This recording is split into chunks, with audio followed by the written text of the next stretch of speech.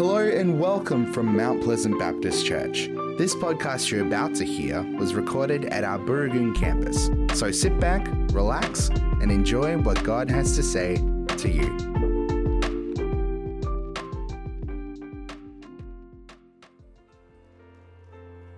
Lord Jesus, we thank you that you called us to follow you. And not only that you called us to follow you once, but you keep calling us over and over and over to keep following you. That over time we might become more and more like you. That you might do your transforming work in us to make us more and more like Jesus. So Lord, as we look into your word today and look into the subject of selflessness, Lord, I pray that you would open your word to our hearts and open our hearts to your word. In Jesus' name, amen. Amen. So, good morning, everyone. Thank you, Paul. Let me add my welcome also, and my welcome to those who are joining us online also. Thanks, Paul. It's great to be here, and it's my great privilege to share with you this morning, this last opportunity.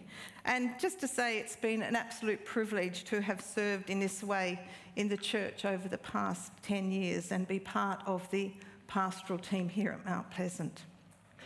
Just a reminder also that MIM has put some resources together online for families to help our families nurture the growth of their spiritual growth of their children. So please avail yourself to that, families, either online or families can do that during the week at home. And you'll find that on the website under the Sunday at Home button. So this morning we continue our series entitled Being Like Jesus. And our focus this week is the word selfless. As has been said before, and Graham mentioned this morning, undergirding this whole series and as a focus of 2022 is that we both individually and as a church discover and experience more of the love of Christ. The Apostle Paul, as Graham read earlier, says in Ephesians, and this is from a different translation, "May your roots go down deep into the soil of God's marvellous love.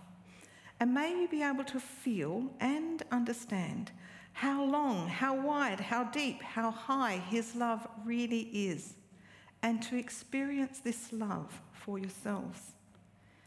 It's as we know and experience Christ's love, more of Christ's love, that we're enabled to love one another the more. And one of the defining characteristics of that love is that it is selfless, which is our topic for today. So, what does it mean to be selfless? Well, here's a pretty basic definition. Being selfish is putting your own needs ahead of others, often to their detriment. Being selfless is putting others' needs ahead of your own, often to your own detriment. Today, I think you'd all agree that we live in a pretty selfish, self-centred, self-gratifying culture. It's often more about our rights than the good of the whole. Being the GOAT, the greatest of all time, is the goal of so many. Amazingly, 54% of teenagers in America apparently want for a career to be a celebrity. All about me. Selfishness is part of fallen human nature. From earliest of ages, children vie for their parents' attention in equal or greater amounts than their siblings. They always want to be the winner, and you probably know playing games with young children can be a harrowing experience often.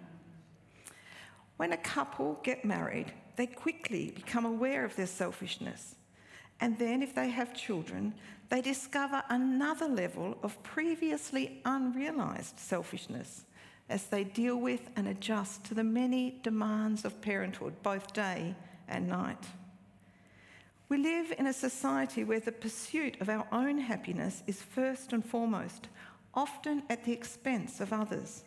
We're urged to climb the ladder of ambition, to seek the highest paying jobs, to be first in the queue. The selfishness of our society is displayed in advertising on our TV screens. The advertising of alcohol, gambling, junk food, or inappropriate explicit scenes of upcoming shows and during children's hours, and we see these inappropriate scenes. The little warning at the bottom of the screen or at the end of the ad, that tiny little warning with the red box around it, is there to tell everyone, we know there's danger in this. We know it, either addiction or health problems or broken families. But the truth is, these people who sell these products and the TV stations would rather get rich than care about society. Selfish. Many rules in our families and laws in our society are attempts to restrain the human desire to be selfish, to have what I want, do what I want, go where I want, whenever I want, do it however I want, regardless of who it affects. Such selfishness is displayed on our roads and in car parks, and communities that don't effectively accomplish, like here, that don't effectively accomplish the task of restraint, quickly self-destruct, as do families. In a crisis like COVID at the moment, we often see the best and worst of selfishness. I think COVID's brought great displays of selflessness, especially in the medical sector. But selfishness is seen as differing opinions become more important than unity and love, and we see that with demonstrations and all sorts of things like that. These things ought not to be so in the church. Yet sadly, selfishness and selfish ambition plague us all. Decisions can be made that are more about ourselves than the kingdom of God. Churches fall apart or disunity arises where people are adamant to have their own way, often over insignificant things, where their opinion is most important, where their selfish ways are more a concern to them than the good of the whole. The question we need to ask ourselves is, are we firstly about the advancement of the gospel, about loving one another and about unity, or are we more about keeping the things the way we like it, our agendas, settling in our preferred social groups, making our lives comfortable? The Apostle Paul said, "For I am not seeking my own good, but the good of many, so that they may be saved. Follow my example as I follow the example of Christ." And about greatness, Jesus said, "Whoever wants to become great among you must be your servant, and whoever wants to be first must be slave of all. For even the Son of Man did not come to be served, but to serve." In God's kingdom, the greatest of all time became the servant of all. So what did the selflessness of Jesus look like? Jesus was nearing the time of his death, his laying down of his life. He was about to share a meal with his disciples, who started arguing amongst themselves who is the greatest, who was the most important. If the disciples had really understood and really comprehended the selflessness that Jesus was calling them to, they would never have argued with one another about who was the greatest. Jesus overheard their prideful hearts and observed their dirty feet. And in the disciples' desire for greatness, they missed the opportunity to wash the feet of the Lord Jesus. Dr. Merrill Tenney, Professor of New Testament, says they, that is the disciples, were ready to fight for a crown, but not for a towel. So Jesus, God incarnate, got up and demonstrated what greatness looks like in the kingdom of God. He took off his outer robe, picked up a towel, wrapped it around his waist, knelt down and started to wash the disciples' feet. This was shocking in the time. Only a slave would ordinarily wash feet. But this act was a cameo of Jesus' whole life, a life of self-giving and sacrifice. He was the selfless servant king. Then Jesus said to his disciples, "Now that I, your Lord and teacher, have washed your feet, you should wash one another's feet. No servant is greater than his master. And now that you know these things, you will be blessed if you do them. Jesus' greatness was evidenced in a life of humility and selflessness, and his ultimate selflessness demonstrated as he died on a cross, taking the sin of the world upon his shoulders. So what does this mean for us? How does our identity as children of God, followers of Jesus, those seeking to be like Jesus, call us to a life of selflessness? Our reading today is from Philippians 2, verses 3 to 8. So let's hear the words of Paul from Philippians.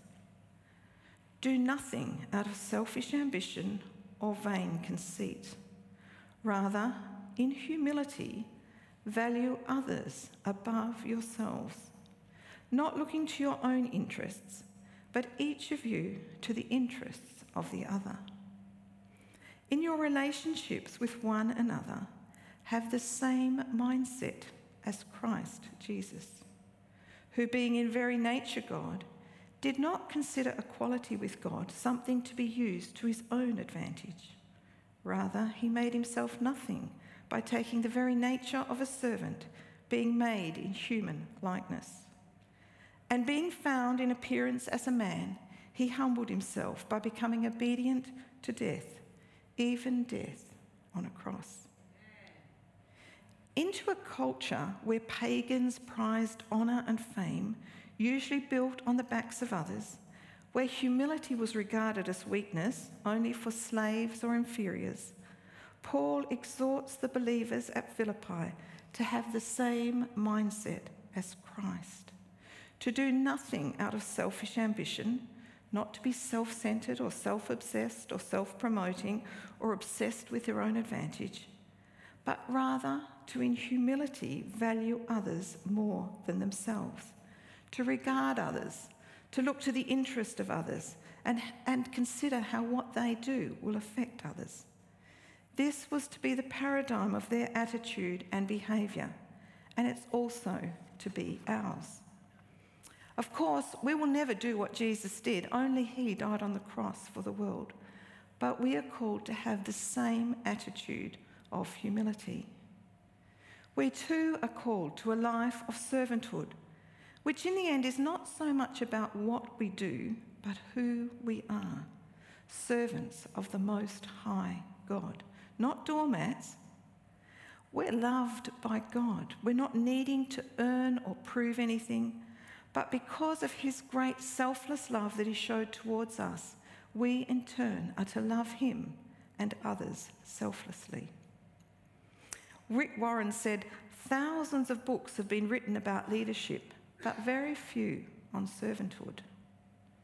And we read in 1 John, "This is how we know what love is. Jesus Christ laid down his life for us, and we ought to lay down our life for our brothers, for one another." This is not generally the way of the successful of this world, where we're told that our dreams, our aspirations, our desires, our hopes are the most important things in our life, where the marks of human success are often dependent on self-promotion. This is the opposite of the way of the king who took off his robes, got on his knees, and washed his disciples' feet. Following the call of Jesus into selflessness is never easy, despite how well-intentioned we might be. Remember Peter's bold statement that he would lay down his life for Jesus, and a short time later he denied even knowing him. Words are relatively easy to utter, even our best intended words. We cannot do this selfless life by sheer willpower, but by the power of the Holy Spirit at work within us. And subtly, even our serving can sometimes be more about us, as we proudly feel we've done our bit, given our measured time or resources, and expect some sort of recognition or reward in return. Perhaps our attitude is best tested when we're not acknowledged, or when someone else gets the credit, or when God allows divine interruptions to our serving. Remember the story of the Good Samaritan. It was the despised Samaritan who selflessly went out of his way to help the injured man at great inconvenience and cost to himself, whereas the priest and the Levite were too busy with their own important religious to-do list to stop and help. It's so easy for us to be like this. Or what about the other time when Jesus spoke about the pride of the teachers of the law and the Pharisees, those who make their phylacteries wide and the tassels on their garments long, who love the place of honour and the most important seats at the banquets, and who love to be greeted and noticed in the marketplace. In this image, the next image is, this is the phylactery, this little box on the forehead, which contained scripture verses. And it was a sign of honouring the scriptures as you carried around the scriptures in this little box during the day. If your little box was bigger than the person next to you, it showed you had a little bit more of the scripture on your mind, a little bit holier. So the next person would make their box a little bit bigger, and phylactery boxes got wider and wider in the need to be noticed, to get credit and to get honour for oneself. To this behaviour, Jesus said, "The greatest among you will be your servant. For whoever exalts himself will be humbled, and whoever humbles himself will be exalted." A selfless person doesn't need to be noticed. And because their attention is not on themselves, they have space to notice the needs of others, to see and care about and act on the needs they see around them. It's in everyday life, in humility, firstly open to the Holy Spirit, not by sheer hard work, that we let Christ, by the Spirit, teach us how to live this selfless life. Humility doesn't need we let go of all our ambitions, but we firstly give ourselves to the greater ambition of God. And He will give us new desires as we increasingly have the same selfless attitude as Jesus. Some years ago, when Simon and I were studying in Canada, we did a study on the book of Proverbs, which is a book all about godly wisdom and godly practical living. We did it with Professor Bruce Walkie, who's an Old Testament and Hebrew scholar, member of the Committee of Bible Translation of the NIV and New American Standard, and has spent 30 years working in this book of Proverbs, so he knows a little bit about this book. And he sums up the wisdom of Proverbs with this proverb: "The wicked advantage themselves by disadvantaging others. The righteous disadvantage themselves to advantage others." This is about living a selfless life. Jesus lived his life as the supreme example of the righteousness as personified in Proverbs. He became poor that we might become rich. He humbled himself to death on a cross so we might have eternal life. He disadvantaged himself to advantage the whole world. When we live out this kind of relationship, of course, out of relationship with Jesus, in Proverbs, the fear of the Lord, the reverence of God was always foundational to the ethics and actions. Then when we live out this way, it affects all our relationships and behaviours, how we treat one another, how we honour one another, how we care for one another, how we encourage one another, pray for one another, bear with one another, how we give up our personal preferences or our rights for the good of all, how we go out of our way for one another. Professor Walkie gave us an example of this from his own life. He lived in an apartment in the United States and he had just refloored his apartment. Soon afterwards, he received a complaint from the people who lived in the apartment underneath him that as a result of his new flooring, their apartment was now very, very noisy. So after he unsuccessfully tried to rectify this, he decided it was more important to love his neighbour than to have the flooring he really wanted. So he replaced all his floors at great expense to himself. He disadvantaged himself to advantage his neighbour. Selfless. Well, guess what happened a few months later? He received the same complaint again. And I think here is a really, really important point when we talk about selflessness. Professor Walke importantly adds that there's a moderation to how much we disadvantage ourselves to prevent excessive extremes. In Ecclesiastes 7:16 we read, another wisdom book, do not be overly righteous, neither overly wise. And this is an important caveat in regards to selflessness, particularly for those of us with sensitive consciences. There are limitations. Jesus, again, is our supreme example of selflessness, but he didn't bow to every demand. He did have a life of balance. He took time to rest, to sleep, to eat, to pray, to be with those he loved, to be alone.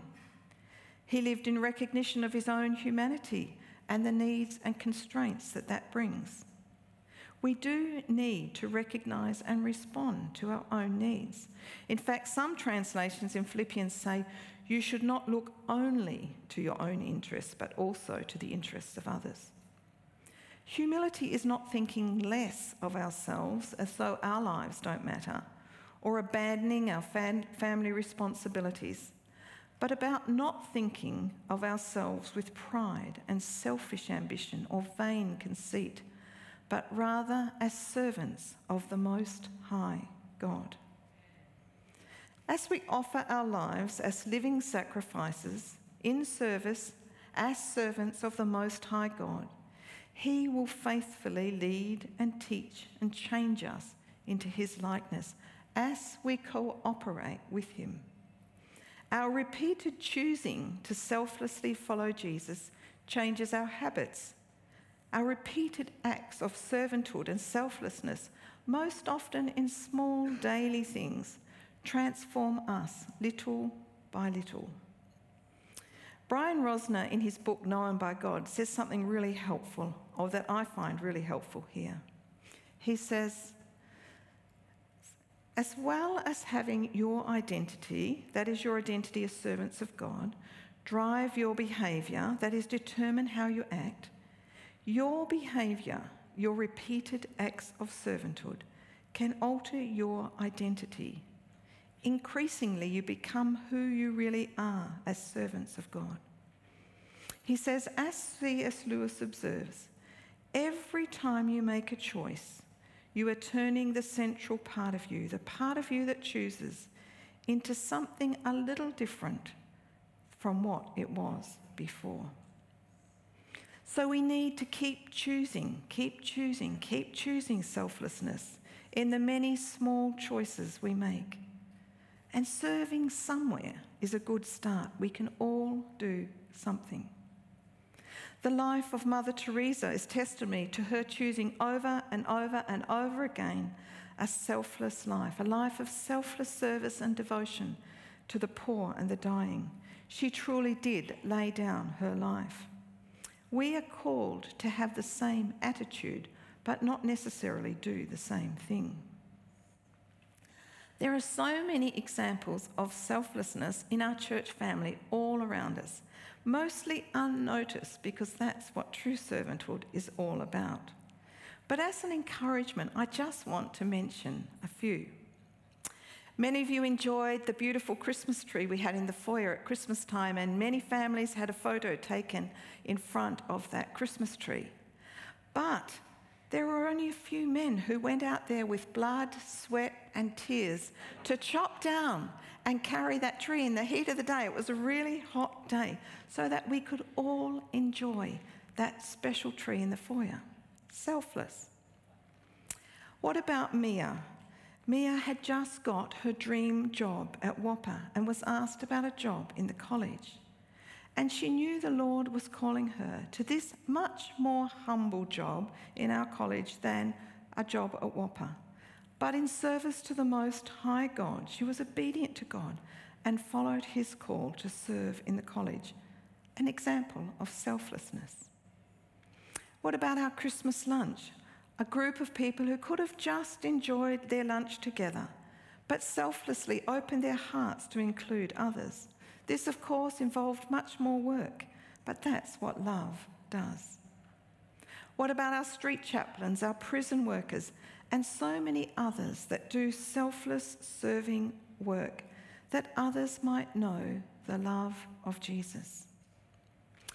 And I just want to give a shout out now to Annie Jen online.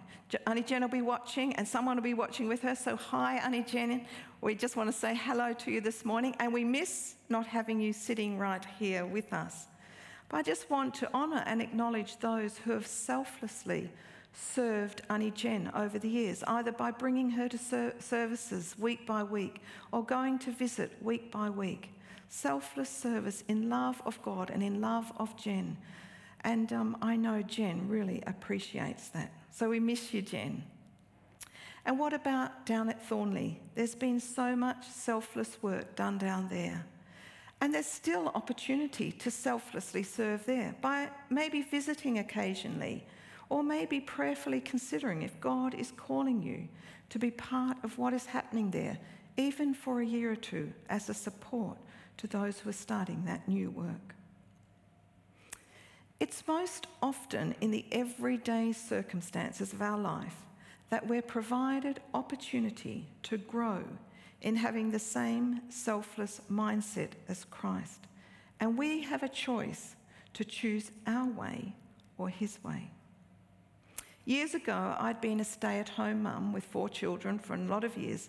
And when my youngest daughter went to high school, I was looking forward to doing something just for me. My nursing registration had slipped and I'd wanted to study theology for a long time, so that seemed like the course of action to take. And I was really excited to be learning again and doing some of my own work rather than my kids' assignments. And so I was just really ready to do, and this was going to definitely be my time. Well, I'd only done a few months' study when my much younger sister than I, had her first child, who was born with a severe disability, and she needed a tracheostomy at 3 months of age, which she had for the rest of her life. And have we got the next slide, Em? This is my little niece, Ellie, and I'll be careful not to look at my family here, or else we might lose it. But my sister lived in the country and spent many months staying at the hospital or living with us where she could be closer to medical care. Her husband took time off work, but of course had to go back to work. He needed to keep working. And I felt God nudging me to postpone my study and be more available to support my sister. Not just going to the hospital, but to be available to look after her. She needs specialised care 24 hours a day. I absolutely wanted to help her. I loved this little girl, but I was so compromised because I selfishly really wanted to do what I wanted to do also. After all, this was my time that I'd been waiting for. With reluctance, I deferred my studies, knowing that was what God required of me. And sadly to say, I quietly whinged to God. But 18 months later, when my little niece passed away, I'm so thankful that the Lord gave me the privilege of spending that short time in that way. I was selfish, but God knew better. And I did finish that study. My dreams were not wrong, but my attitude needed transforming. And in fact, in God's timing, I got to do way more than I could have even imagined in that way. You will know that Simon and I finish our role in a week's time. What you might not know is that when Simon took this role, the role he's in 10 years ago, he didn't want to do that job. He was actually wanting to work in the marketplace or in some parachurch organisation, and he'd actually been warned, don't get stuck in the church. So it was only after 5 people separately came to see him to specifically ask him to apply for this job that he put in an application a day before they closed. And when he went to talk with those who were interviewing, he outrightly said, I'm not sure this job is for me, and if it's not for me, it won't be for the church, good for the church. So let's try and discern this together. Of course, as you know, he took the job. Then when he started it, he regularly said, I'll give it 5 years. And here we are 10 years later. And I know he would say it's been a blessed time for him. He had a choice to do what he wanted or follow the call to servanthood. And I know he would say he's thankful that he chose the second. It was just over 6 months before that, excuse me,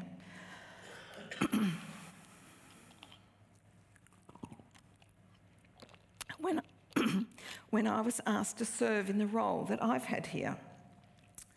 I was asked in November and I was to start at the end of January. And in that time, my mum became critically ill from a surgical error following relatively simple surgery. Again, she lives in the country and she'd been in hospital for about 5 weeks, and she was discharged from hospital on the exact day I started this job.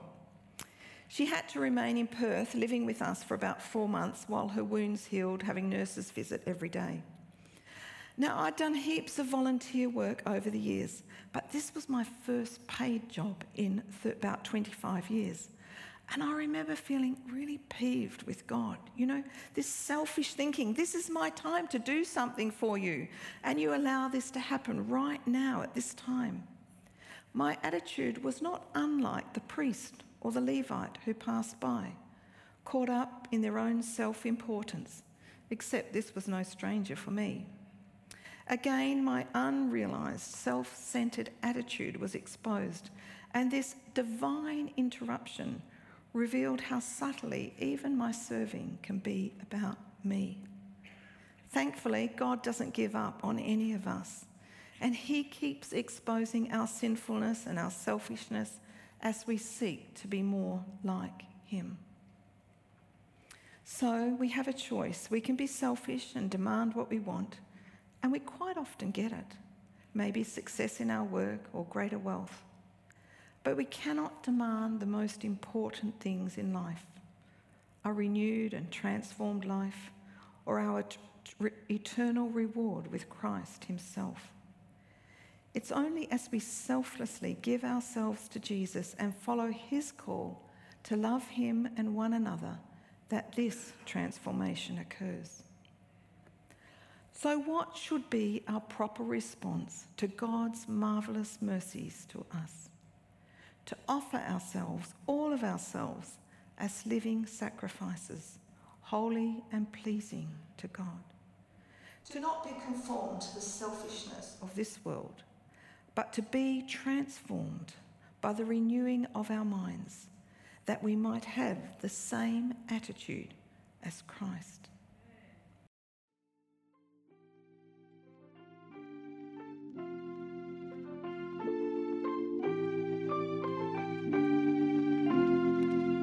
We hope you enjoyed this podcast brought to you from Mount Pleasant Baptist Church.